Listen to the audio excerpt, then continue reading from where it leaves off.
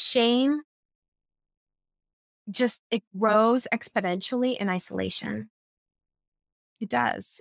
And so does trauma. The more isolated we are, which is also a consequence of trauma, right? Because it fosters the shame. Trauma is the feeling of it's the sense of that you're not able to overcome the challenging things that are happening to you.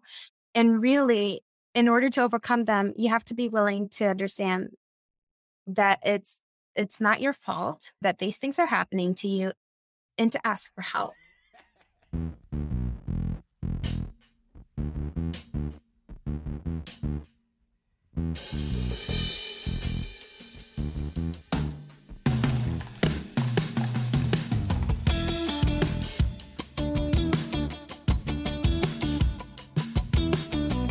Hello. Good morning, good afternoon, good evening, good night, wherever you are in the world. Welcome to Social Confoes, a brand new episode. I'm your host, Shalip, together with Diego. Diego, how are you today? I am doing good, actually. This is a very, very busy week. I had to rush home because I was on a shoot today. So yeah, made it in time. Glad we are having these weeklies again. And today with another interesting guest, we are being joined all the way from Massachusetts by Dr. Virginia Lemos. And she's a social scientist and researcher with a passion for helping entrepreneurs find their purpose, flow, and grow through inclusive and sustainable business practices. So it's kind of interesting to hear more about that. Yeah, like we might get entrepreneurial part before we go on to the next. Yeah, and also more on the mental resilience side. Why I think, because if you look back at the past 2-3 episodes, we've been talking a lot about health, right? So we got the physical health, dealing with chronic illness. And one thing that's kind of like Matthew told us in the last episode, that mental resilience. And I'm curious to hear from Virginia on what her research has taught us on, that mental resilience. And just like we had it planned. Yeah, it just worked out, serendipity. So not to make our wait too long, Virginia, welcome to Social Confoes. Hello. And we are so happy to have you. And just to give Jean-Luc a quick intro on how we met. I actually met Virginia in Portland when I was out on the exchange program. So kind of funny how things work out, right? So I didn't meet her she met the other fellows at, I think it was a networking event. I was still at work. At EPOP, yeah. It was at EPOP. Mm-hmm. And then she just invited everyone to a barbecue on a rooftop apartment. Oh, wow. Oh, wow. That's nice. It's true.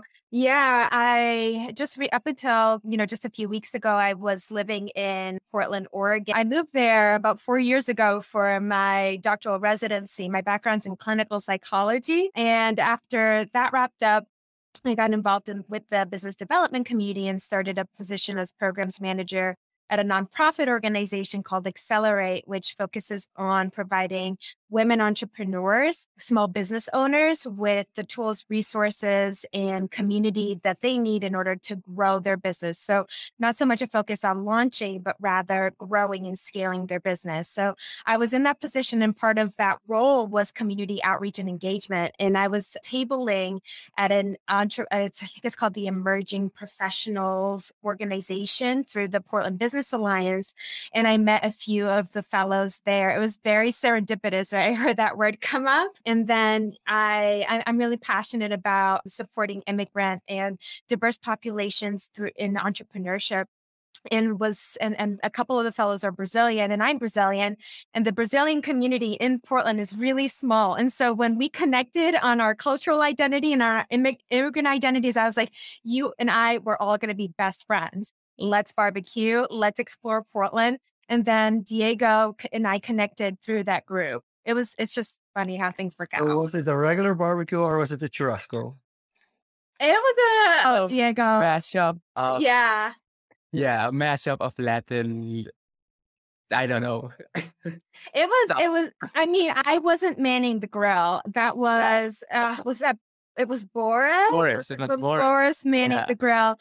But I lived in this, beautiful apartment building in downtown Portland, and we were able to Oh, there was reserve. a beautiful sunset then. It was a beautiful sunset. We got a little spot on the rooftop patio, and we just had a great time. Until we got told by security to leave. We were having too much of a good time.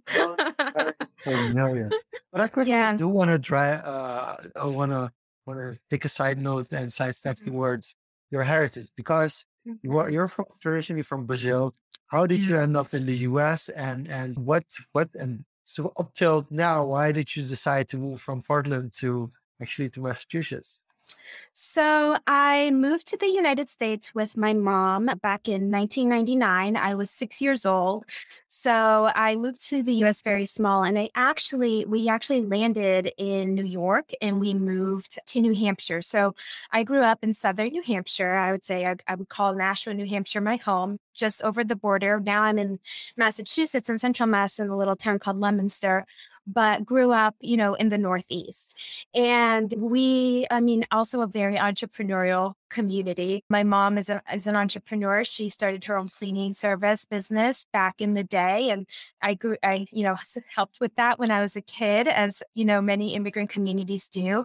And yeah, there's a very big Brazilian community here in the Northeast. It spans and it's grown and it's evolved over, the past 20 plus years, obviously, as it does, but it's really robust. And I've been very involved, back and forth, right? My immigrant identity is very important to me, but as many immigrant children who moved to the US at a young age, I lived in two worlds, right? I lived in the American white culture world, a system that I had to learn to navigate at a very, very young age. And, first learning the language, right? I started elementary school in the US, first grade, dove in.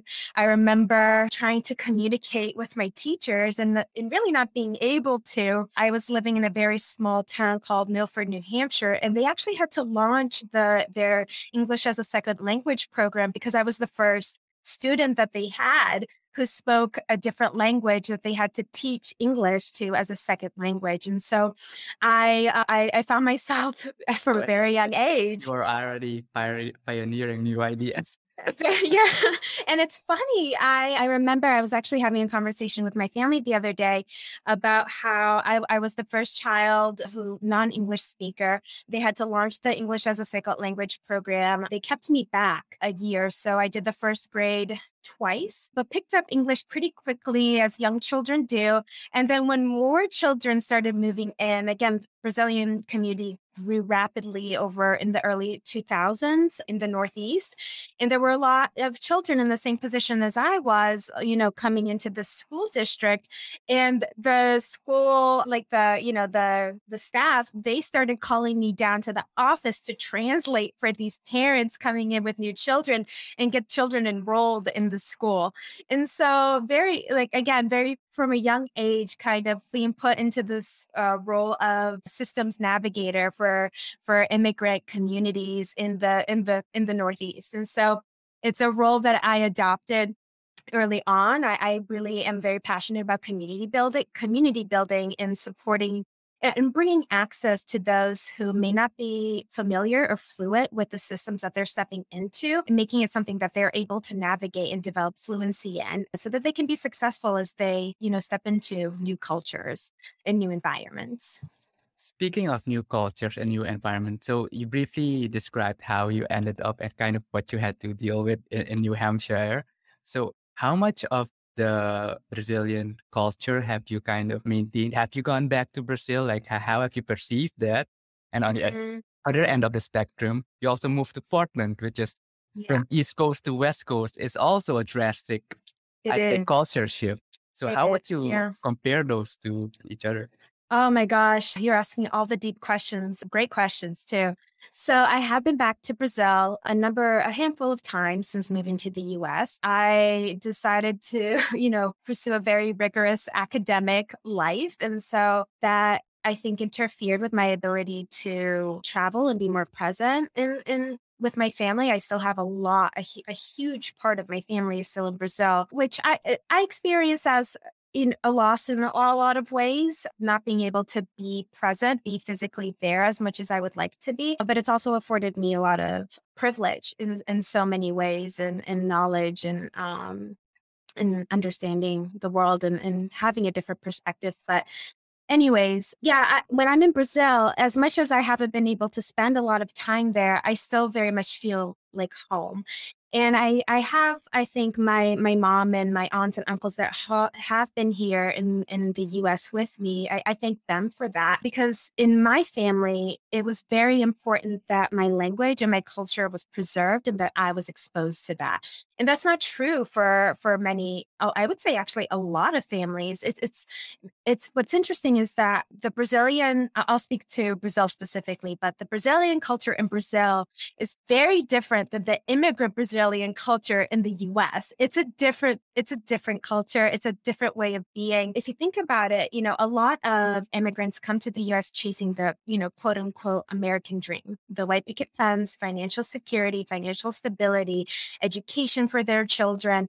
And that comes with a sacrifice in, preserving culture and heritage, and in this battle of will to survive and to thrive in a country that's not theirs, that's not built for them, right?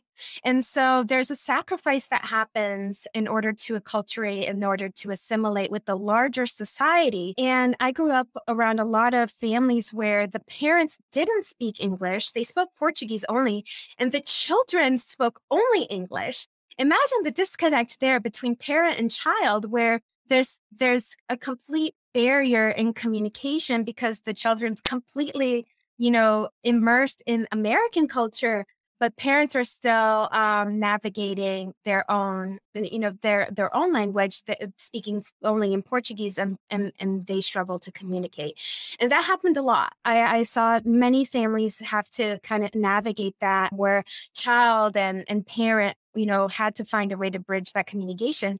But then I also saw families where parents all kind of abandoned their cultural identity and fully assimilated to American white culture and sacrificed the language and the culture and the heritage and what they experienced in their home culture countries in order to fully immerse in what American society expected them to be. And I feel like that's even more of a loss, right?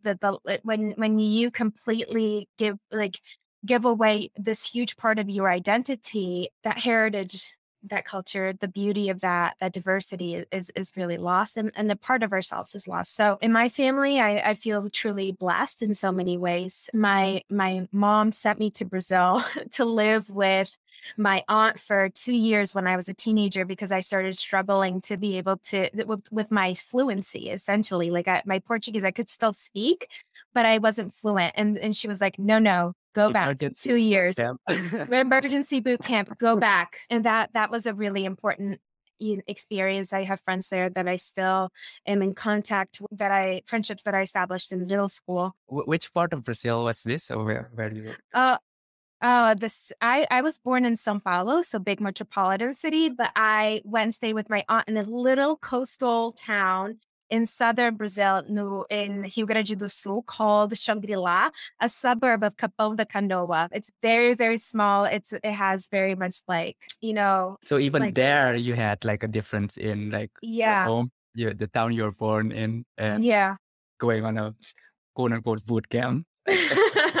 An immersive boot camp. It totally was. And it was very different, the school structure. I was in the 7th, 8th grade, and I was used to the academic year in the US being from September to June. All of a sudden I go there, and the academic year there is from March to September, because the summer, different. It's all different. The sports seasons are different. The sports seasons are different. Summer, all of a sudden, my winter is summertime, and I'm celebrating the holidays on the beach, getting my tan on. All in all, I think the beauty of that is that I reclaim my culture, right? My language, my family roots. I strengthen that. I also develop new friendships, and and I think a theme for tonight that we're talking about too is resilience.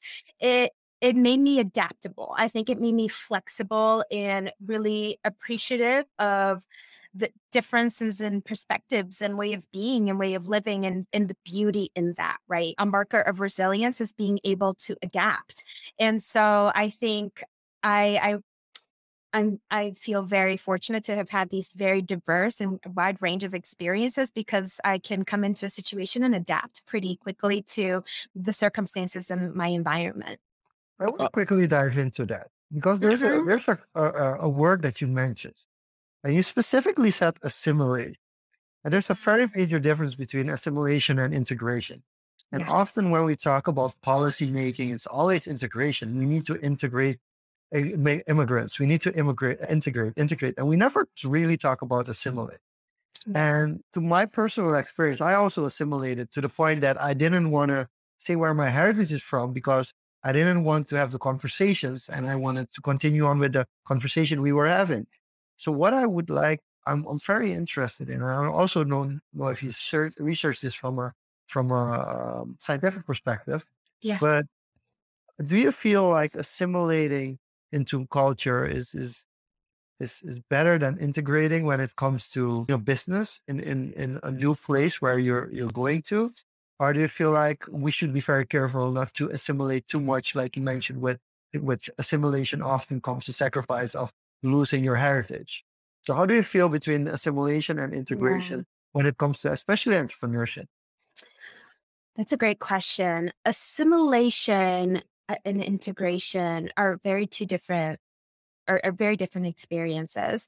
Where integration is I think like the the welding of two different things or various different things, but as component parts of something greater that still maintain the integrity of what they are, right? That's integration. And that's really beautiful. It's integration, think interdependency, right? It each being what they are, but coming together to create something different or something greater. Whereas assimilation, it's becoming something a part of a greater whole at the expense of what you are. Like you don't maintain the integrity of your core So it's like being. being taken over. Like, Exactly. Exactly. And if like just sitting with that, I don't know about you, for me, like it hurts. It physically hurts. So yes, my personal experience and opinion is integration much better than assimilation. Where integration, you don't have to sacrifice who and what you are. Assimilation does come with that sacrifice and it comes with a loss, right? Of a core being or a core entity, whatever that may be. And I think when it comes to entrepreneurship, integration allows for differentiation, right? And we are now in a very competitive marketplace, especially post COVID, where you have to show up and be different than your competitors. And that's just a reality. You have to show up and be authentic in who you are, being part of a greater whole, whether that's a business ecosystem.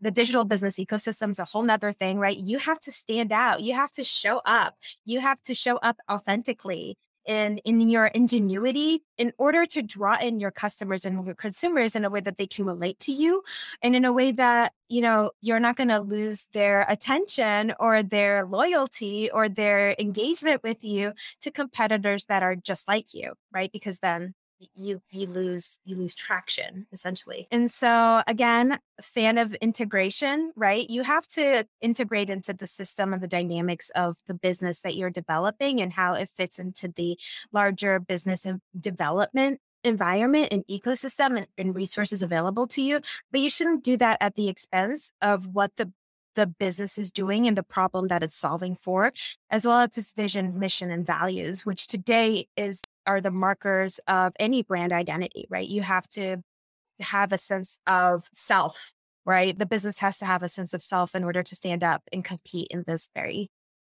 robust marketplace yeah, that we live. between all the noise, Yeah, you stand out. you I do. want to quickly like link that assimilation and resilience part, right? Because you basically your mom was like, nope, you're going back, and that kind of helped you build that resilience. So Mhm. I'm curious to know from what you've experienced or from what you've seen, how other immigrants kind of operate in this in the US society? Like, are they pressure? Like, how can they build that resilience, that mental resilience? Because you kind of got to see both sides of the coin, and you are forced to like nurture both sides of the coin. Whereas they're kind of pressured by society in that. Like, how can they break out? How can they, like, I won't say keep a guard up, but like be more open minded to build up those, that resilience. Mm-hmm. Well, it's a great question. Resilience. I think I'll take a step back and talk first about stress, distress, and trauma, because I don't think you can have a conversation about resilience without just recognizing the fact that being an immigrant is in and of itself a pretty traumatic event. Not like there's big T trauma and small T trauma. And I think being an immigrant can encompass all of that. But you get a culture shock, right? You go from what you know to something that you completely don't know, and lots of uncertainty and lots of discrimination comes up. It's true. We live in the world, and I think especially in the US, I mean, we've seen there's a lot of assaults on immigrant and diverse populations and BIPOC folks, and so I think that it's important to honor that. And at the core of trauma is shame, essentially, in my perspective. And I think a lot of immigrants, especially coming into this white culture, which is very idealistic, it has a lot of ideals that are very hard to attain, and that puts you down if you don't reach those unreachable ideals, right? If you look on Instagram, if you look on TikTok, wherever whatever social media you're consuming, it's all this like FOMO, YOLO culture, very, very beautiful, even filters now like completely alter what people look like and what is real. And it fosters this sense of insufficiency, of scarcity is a big term too, like growth mindset versus scarcity mindset. I'm sure you've heard, but it fosters the sense of like, I'm not enough. And in order to be enough, I need to, alter completely who I am. Or, there's the hustle culture too, but it's constantly chasing after something that is very superficial, that's very hard to achieve. And at the end of the day, it may not even really align with your values and your belief systems and who you are, right? And so that's the sacrifice that ultimately people are chasing something that's unsustainable, inviable, and completely disaligned with who they are as human beings at their core, which are their core beliefs and their value systems. And so this fosters shame and the sense of like, I can't show up authentically. I can't be who I am in this society and culture that doesn't value how I show up in this space, and that wasn't created for me. And that causes stress, and that causes distress. And that can lead to trauma, which then leads to anxiety, worry, fatigue, depression, insomnia, all of these chronic health conditions that we see people experiencing. And that's all very true. And think of, that's just the immigrant. I'm speaking specifically to that experience, and then you're also coming in and carrying the baggage of the traumas that you may have left behind in your home country. And so how do you make sense of all of this, right? Resilience isn't the ability to avoid or prevent trauma or difficult things from happening. To clarify, resilience is the ability to adapt to stressful and distressing situations. And the first step towards that is knowing who you are and what your values are, and being very clear about where your boundaries lie, right? What is me? What is you? And what is us? And in that, allowing that to lead the way, or at least inform how you go about your day-to-day life and how you take care of yourself, right? For me, for example, culture and my heritage is really important to me. So I let that dictate how I choose to live my daily life. And also just being aware that this is happening. This is real. This isn't just all in our heads, these emotional experiences and this shock of like, I'm being discriminated against. They say microaggressions, if you haven't heard, if you have, yeah, great. Progressions, it's death by 1,000 paper cuts. It's the little harmful things that happen that people say to you on a day-to-day basis, the change in tone that people take on with you specifically just because you have an accent, right? Or someone who speaks louder when you're trying to get clarifying information, but they just repeat the same thing at a louder tone. I don't know about, I've experienced it. I don't know about y'all, but it's the most infuriating thing because it's essentially a sense of like, I'm not dumb. I can understand you. Speaking louder isn't going to help me understand what you're trying to tell me or what we're trying to communicate. But I think the first step to building resilience is recognizing that these experiences are real, that we're not just crazy. Like that this is not, people may try to, say this doesn't happen. It's all in your head. It's not. It's not. And so breaking down the shame behind that, not blaming the self or the community, right? There's strength in numbers, by the way. That's the next step is where I'm going, is like finding your community, finding people that you identify with that can help you preserve your identity and the integrity of who you are and where you come from. That is so important in speaking to these experiences. Shame it grows exponentially in isolation. It does. It does. And so does trauma. The more isolated we are, which is also a consequence of trauma, right? Because it fosters the shame. Trauma is the feeling of it's the sense of that you're not able to overcome the challenging things that are happening to you. And really, in order to overcome them, you have to be willing to understand that it's not your fault that these things are happening to you and to ask for help. And so to counteract and build resilience, growth and resilience, they're fostered in collaboration and community. They're fostered in dialogue and in understanding your values and preserving them. And surprisingly, also taking risks and being willing to do the hard things in service of aligning with who you are. Does that make sense? Yes. You actually made the link for us already, because I wanted to ask Ness, like, how does community development, community building play a role into this? So to double down on that part, like you spoke about values, is knowing what your values are and finding a community. Mm-hmm. And then the next question for me comes up, like, how can a community like define their values? Because it's made up individual components, individual people. Although they may have, some common heritage, they're still individuals with their own, ideals. So how can you shape or form or communicate values as a community as you develop it? I mean, I think the key word here is communication. It's putting yourself out there, right? And I think that that's really hard, especially in the context that we're speaking of in addressing things like shame, right? It's hard to show up and be yourself and put yourself out there if you feel ashamed of who you are. But at the same time, it's the antidote. It's the cure for shame. Like you putting yourself out there, you risk rejection and people not accepting you. And guess what?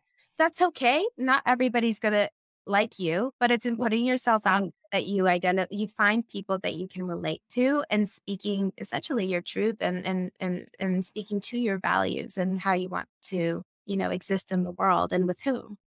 So in this sense, how is shame different from being vulnerable?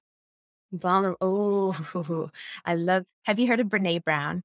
Yes. Yeah. Yeah. So in light of Brene Brown's TED Talk, when we talk about shame, because and these are like really small differences between shame and vulnerability. So I was wondering, like, what's the difference there? If we look from it, and of course you're allowed to use it from a psychological perspective as well. So because I'm wondering sometimes if it's shame or it's just being afraid to be vulnerable, being afraid to lose a certain status, because for an immigrant, like, you work hard for a certain status. Yeah, so once you've achieved it, it's sometimes, in some cases, people don't want to be vulnerable because that would allow somebody else to take their place or compete, instead of it just being shame that they don't want to. So is there some resemblance, or is it, should we also be careful to use those words interchangeably? I would say be careful of using those words interchangeably. You're spot on, Jean-Luc. I think shame comes from fear. Fear of rejection, fear of abandonment, fear of discrimination, fear of violence. I mean, those are all very true and real things. And I think especially immigrant communities experience that a lot, right? There's a certain level of risk. And this isn't even getting into like immigrants of undocumented status, right? And that has its own feeling of like persecution. Just the term illegal alien to me is just so unsettling, so unsettling. And yeah, we still use terms like this, and it literally alienates people. It makes them feel like that they are wrong. And shame is related to self-worth, right? It's like I'm not worthy. Not just it's dangerous for me to put myself out there, but it's also that I won't be valued. It doesn't like I am not a person of value. Like when that's not true, we're all equally valuable, right? We are endlessly valuable as human beings, but there's a tag on that value when it comes to, I think, being there's a price tag that comes with being an immigrant in so many ways, where you do have to battle for it, there is this very, very cutthroat, competitive feel, right, to being an immigrant, and really you fight to survive every day. And when you reach a certain level of success, I feel like it gets even more cutthroat, because it's like, I did this. There's pride there, right? There's pride, like I overcame, and it almost like, from that viewpoint, people look down on the other folks that are coming in and trying to get, do their own thing. And they're like, it's a rite of passage. I had to do it, so you have to do it. You have to go through it too. Right? So figure it out. And that to me is so disheartening. Again, I hold the belief that growth happens in collaboration and in community, and when we help each other out, we all grow and succeed. But there is this very competitive, like, I got here because of me. Nobody helped me, so I'm not going to help you. Number one. Number two, there's just not. I feel like it's that scarcity mindset where it's like, there's not enough even for me. How am I going to lend you a hand when I'm barely helping myself? Right? There's not enough. There's just not enough. And that's also really heartbreaking, because there is enough. We do there is enough to go around. And the more we give, the more we receive. And that's a fundamental law of the universe. At least how I experience the universe. I found, even being here today, having this conversation, this feels like a consequence of me being like, let's join forces. Let's do this together. Let's be here together. But I forget the original question. This is where we are right now. Remind me. No. Yeah, I answered it quite well. So if I got it correctly, like vulnerability is more from fear, and shame is more from self-worth. That this was all about shame. So vulnerability is actually the only way to really wholehearted living. It's about taking risks. It's about putting yourself out there and showing up authentically, even when the circumstances and situation are like, don't feel good. It's about putting yourself in the way of opportunity at risk of discomfort. Right? So let me give an example. I was tabling that day, right, at the EPOP event where I met the YLI fellows. And to be honest, it had been a long day. I actually just wanted to go home. I was really tired. I wanted to go home. I was ready for that clock to hit, 7 p.m. so I could go home, have myself a cup of tea and rest. And in order to connect on a human level, you have to, give a bit more of yourself than you are maybe in that moment willing to. You have to be vulnerable. And so when I forget, it might have been Boris, I'm not sure. Somebody came up to my table and was like, hey, these fellows are actually going to be here, in half an hour. You should hang out. And I was like, I don't want to have to talk about myself or introduce myself or tell the story about myself. What if they don't like me? What if think about all the statements of what if? Yeah, the risk of rejection. The risk of rejection. What if this doesn't pan out? Or what if they judge me? Or what if? It's about kind of like saying, well, it's the opposite of that scarcity. It's like, well, if they like me, they like me. If they don't, they don't. I'm willing to still put myself out there and be vulnerable and kind of see where this goes. And if it's something that's, going to bring wholesome, meaningful connection and experiences. And ultimately, at the end of the day, it's vulnerability leads to opportunity, to meaning making, to genuine, authentic connection. Whereas shame leads to isolation, lack of risk taking, and disconnection. Two very different experiences. Just looking at Jean-Luc, if that clarifies that part for him, because then I want to make the link, because you mentioned risk a couple of times now. Risk taking. And this in the context of, this mental resilience, this, on a personal level. And one thing that plays in the topic of entrepreneurship is risk. That's a big factor. I'm curious to see, because you yourself have gone from, the research part to your own entrepreneurial journey. Yeah. So how has that concept of risk kind of translated from one to the other for you? Oh, Jean-Luc, are you jumping in before I dive into that one? Because that's a whole nother monologue. But I'll go for it. So I think today I am a fan, and I'll tell the story, but I'm a fan of the term calculated risk. Risk is necessary. Risk is necessary. This is especially in entrepreneurship. You need to put yourself out there. You need to give more than you're getting in order to get more back, right? Have a return. You have to invest in order to get a return on your investment. And that investment might be time or resources or bandwidth, or, as we all know, sleep. Sometimes we sacrifice sleep in service of building our business, and that happens. I don't know a single entrepreneur that doesn't sacrifice or give something more than they have in order to, experience or build something bigger than they could ever even imagine or they envision, right? And to be honest, I failed miserably my first round through entrepreneurship. And I mean hardcore, like hardcore. And so after I wrapped up my residency, this was, pandemic. I was in healthcare when COVID hit, y'all. It was very intense and it was very enlightening. That I was at that point that I was like, I don't want to be in healthcare. There's so much burnout.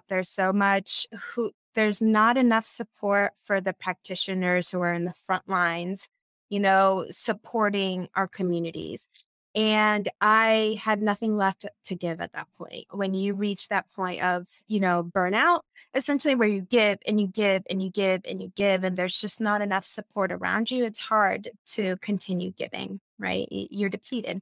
And so I decided to take 6 months off between the end of my residency and the postdoc that I had lined up to rest. And it was great. I was like, I'm going to rest, but I'm restless. I'm a restless individual, and that's me. And that is who I am. And I own it now. And I had a friend at the time who said, I am working Grubhub. I'm doing deliveries, and I had dabbled in doing deliveries too at the time, COVID era. I needed to make some residents don't get paid very much. Believe it or not, we just don't. And so I needed to have some side income. I was doing deliveries too. And he was like, hey, online ordering platforms are abusing small business owners and restaurant owners.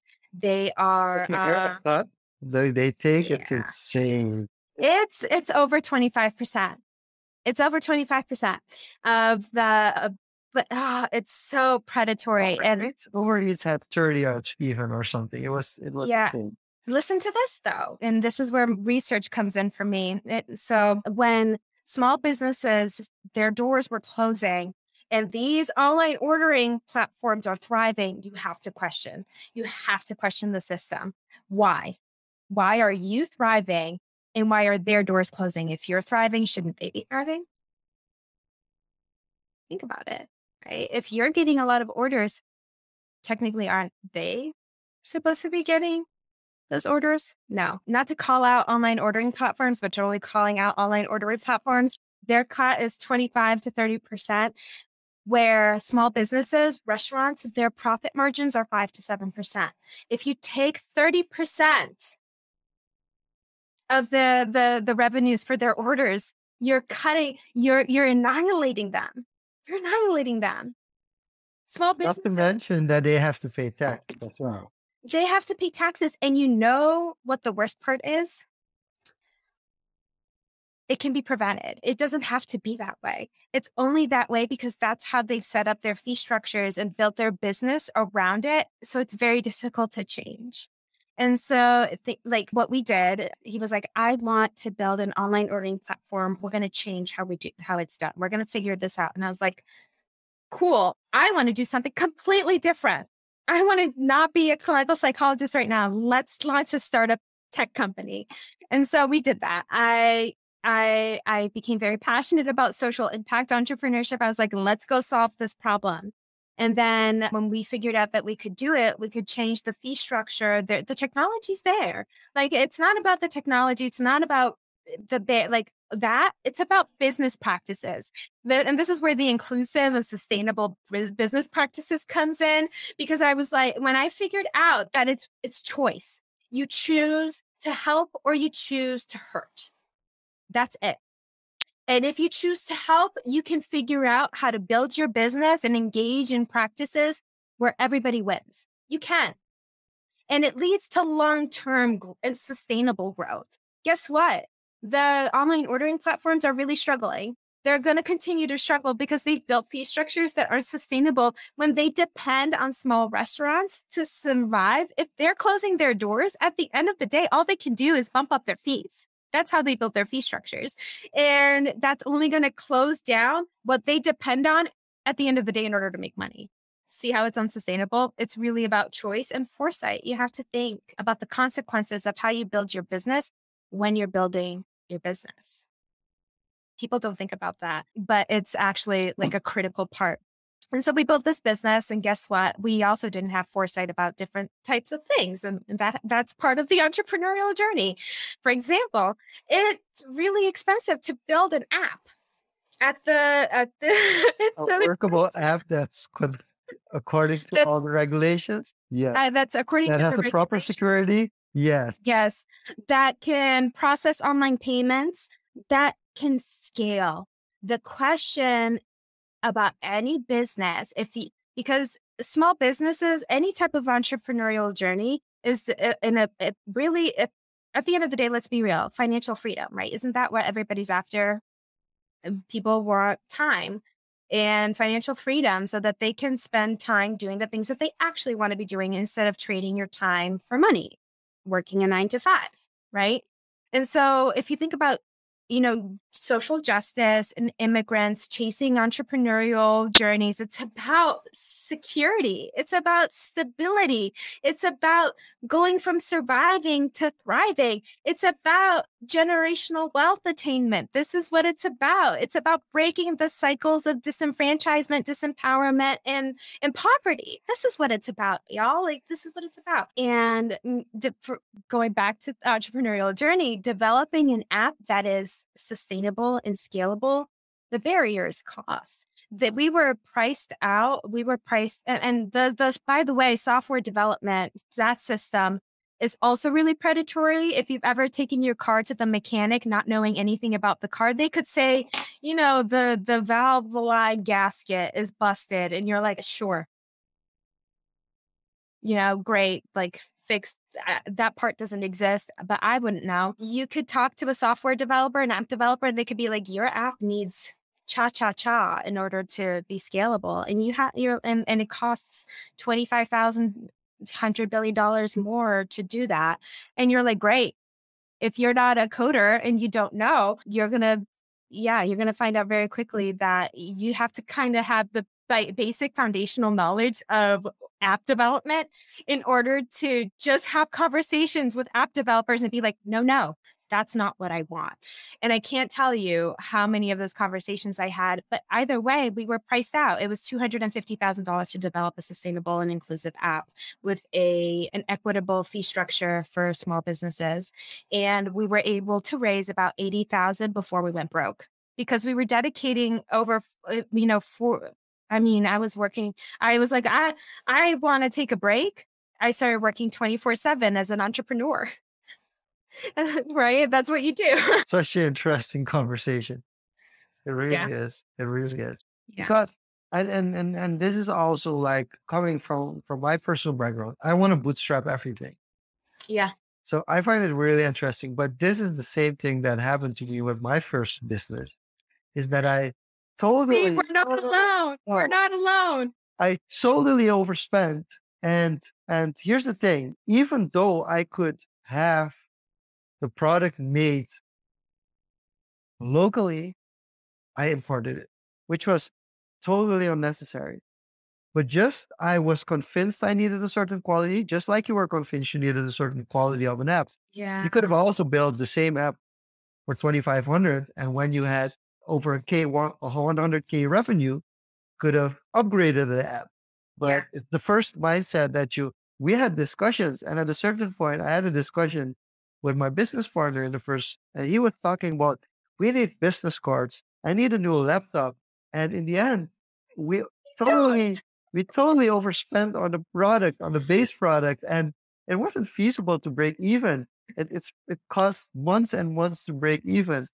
Whereas we could have done a completely different route, but that's the only way of learning. And I mean, there's so many. There's a reason why they have a platform called Fuck Up Nights, where people talk about entrepreneurs, how they messed up. What is it? What is it called?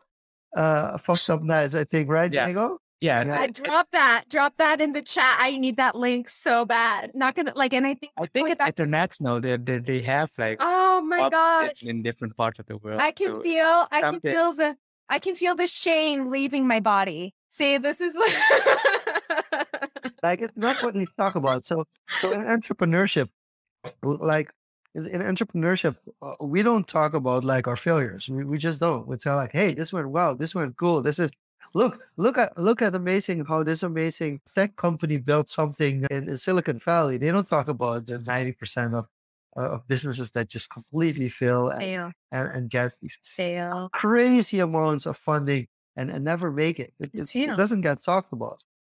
And I have to be honest, like I've done so many, and I really got upset once. I got upset because basically Gary Vaynerchuk once said, if you will work for a boss, you're not an entrepreneur.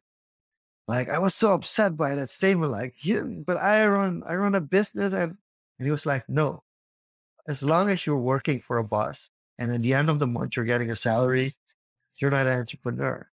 And you have to understand that you have to experience that to understand what he means by that. And for me, I really only started becoming more successful as an entrepreneur when I was that was my only thing and my only main focus, instead of doing it on the side.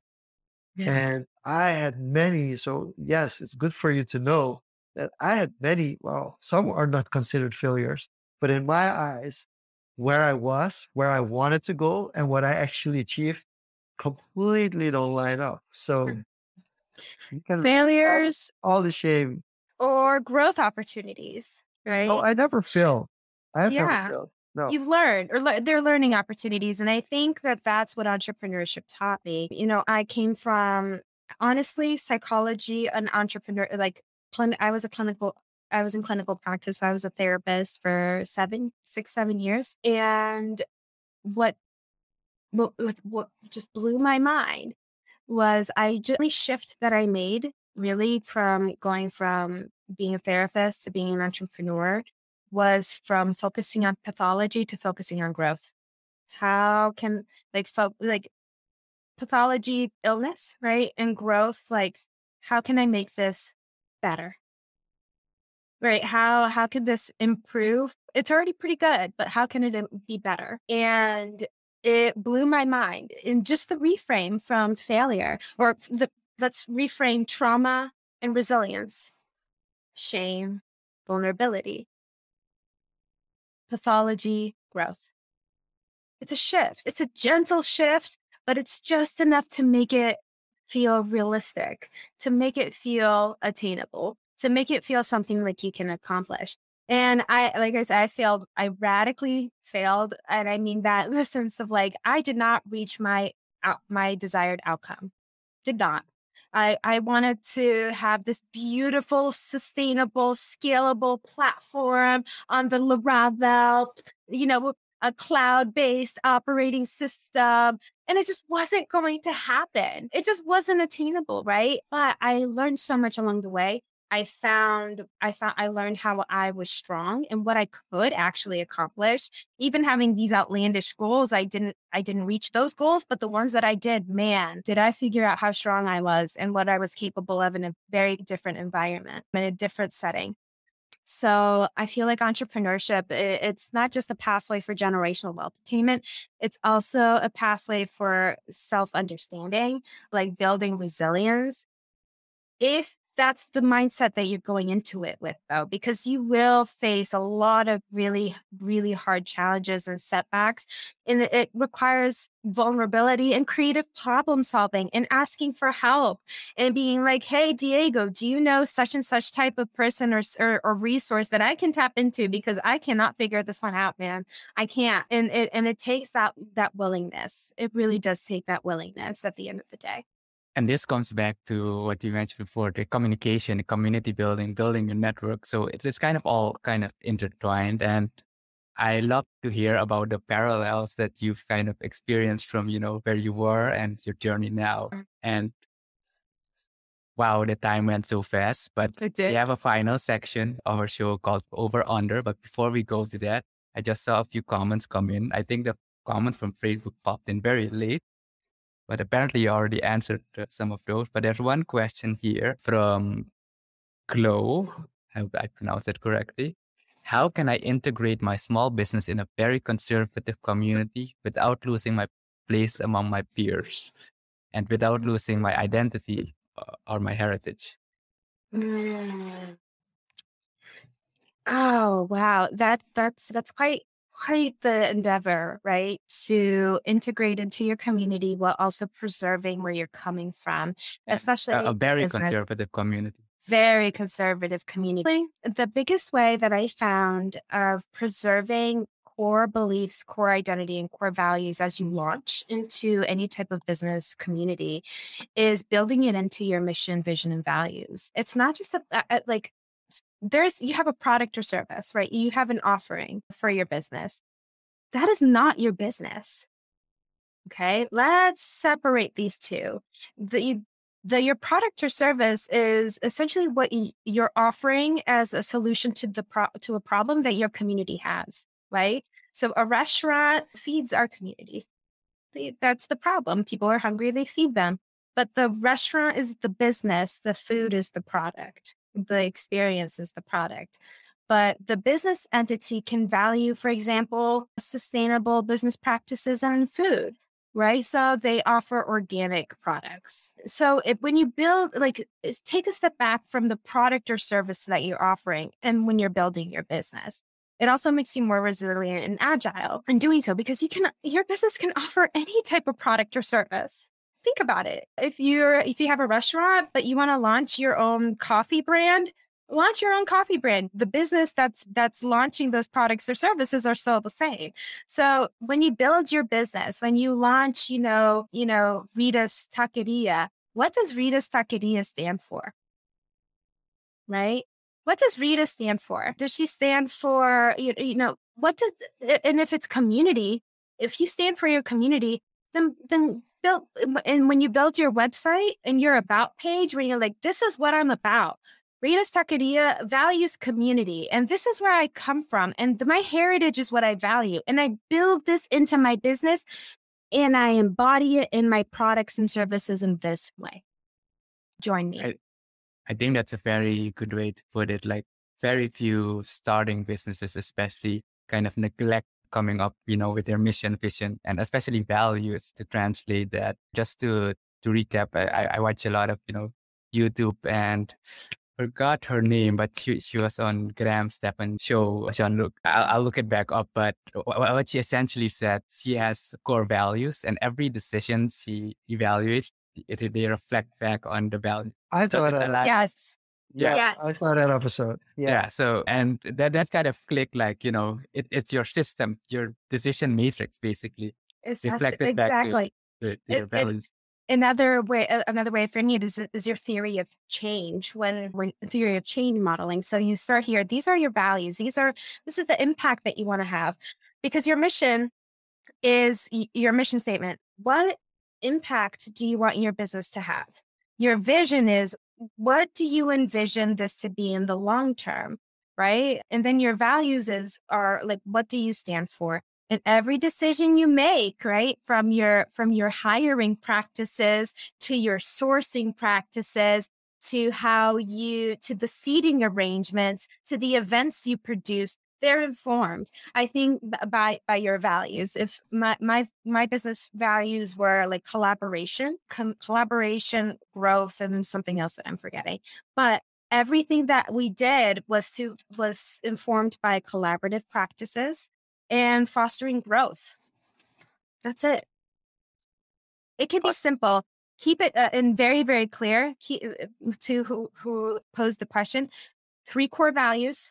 That's it. And then find your values first, write your mission statement, then write your vision statement. Start with your core values because they inform the others. Perfect. Very clear action. Mm-hmm. With that being said, Shanluk, I think we can do one over under. I think we can only do one. Yeah. Do you want to kick off or do you want me to kick off? Yeah, I can kick off. So Virginia, we're going to ask you, throw a topic at you. You just tell us if you think it's something overrated or underrated. And if it's controversial, you may briefly elaborate on it just for fun. But we'll keep this as short as possible. So mine, from listening to your story a bit, software as a service, overrated or underrated? Underrated. I think it's underrated.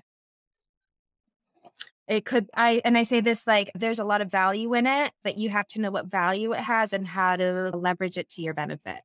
Don't just dive in and do all of it. Be selective, do your they're really powerful tools. Okay, I'm going to try to bring it back to the beginning of the conversation. Brazilian beaches, overrated or underrated? Oh my gosh. I mean, they're amazing. So I guess perfection. I'm going to stray away. No, underrated for the fact of underrated. You can't, there's no way to comment on it without being there, my friend. So underrated. Go see for yourself. Agreed. You've been there last a few months ago, Shanluk. So what do you think? Is it underrated or overrated? I definitely think it's underrated. I think it's underrated because there's so much attention to Rio. And there's so many other good beaches in Brazil that people really don't know about. I've been to Fortaleza, which is an awesome beach, quite heavy, but awesome beach. And I've been to, I forgot the name already, but a little bit north of Belém. Billy.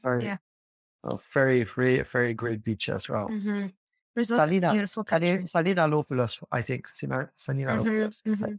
One of my bucket lists is to just go travel Brazil and get to know the nature, the beautiful, beautiful naturescapes that it has to offer. Definitely underrated. Awesome. We should plan a road trip once you get down south again. Yes. But with that being said, Virginia, it has been therapeutic to listen to you. On that note, before we close off, is there anything you'd like to share with us what you're working on now? Have you shifted anything? And where can people connect with you? Absolutely. You can connect with me on my Instagram page, Therapeutic Doses. I have linked in my Instagram page, it says my handle, my LinkedIn account as well. So you can reach me there. You can also just shoot me a DM and we'll go from there.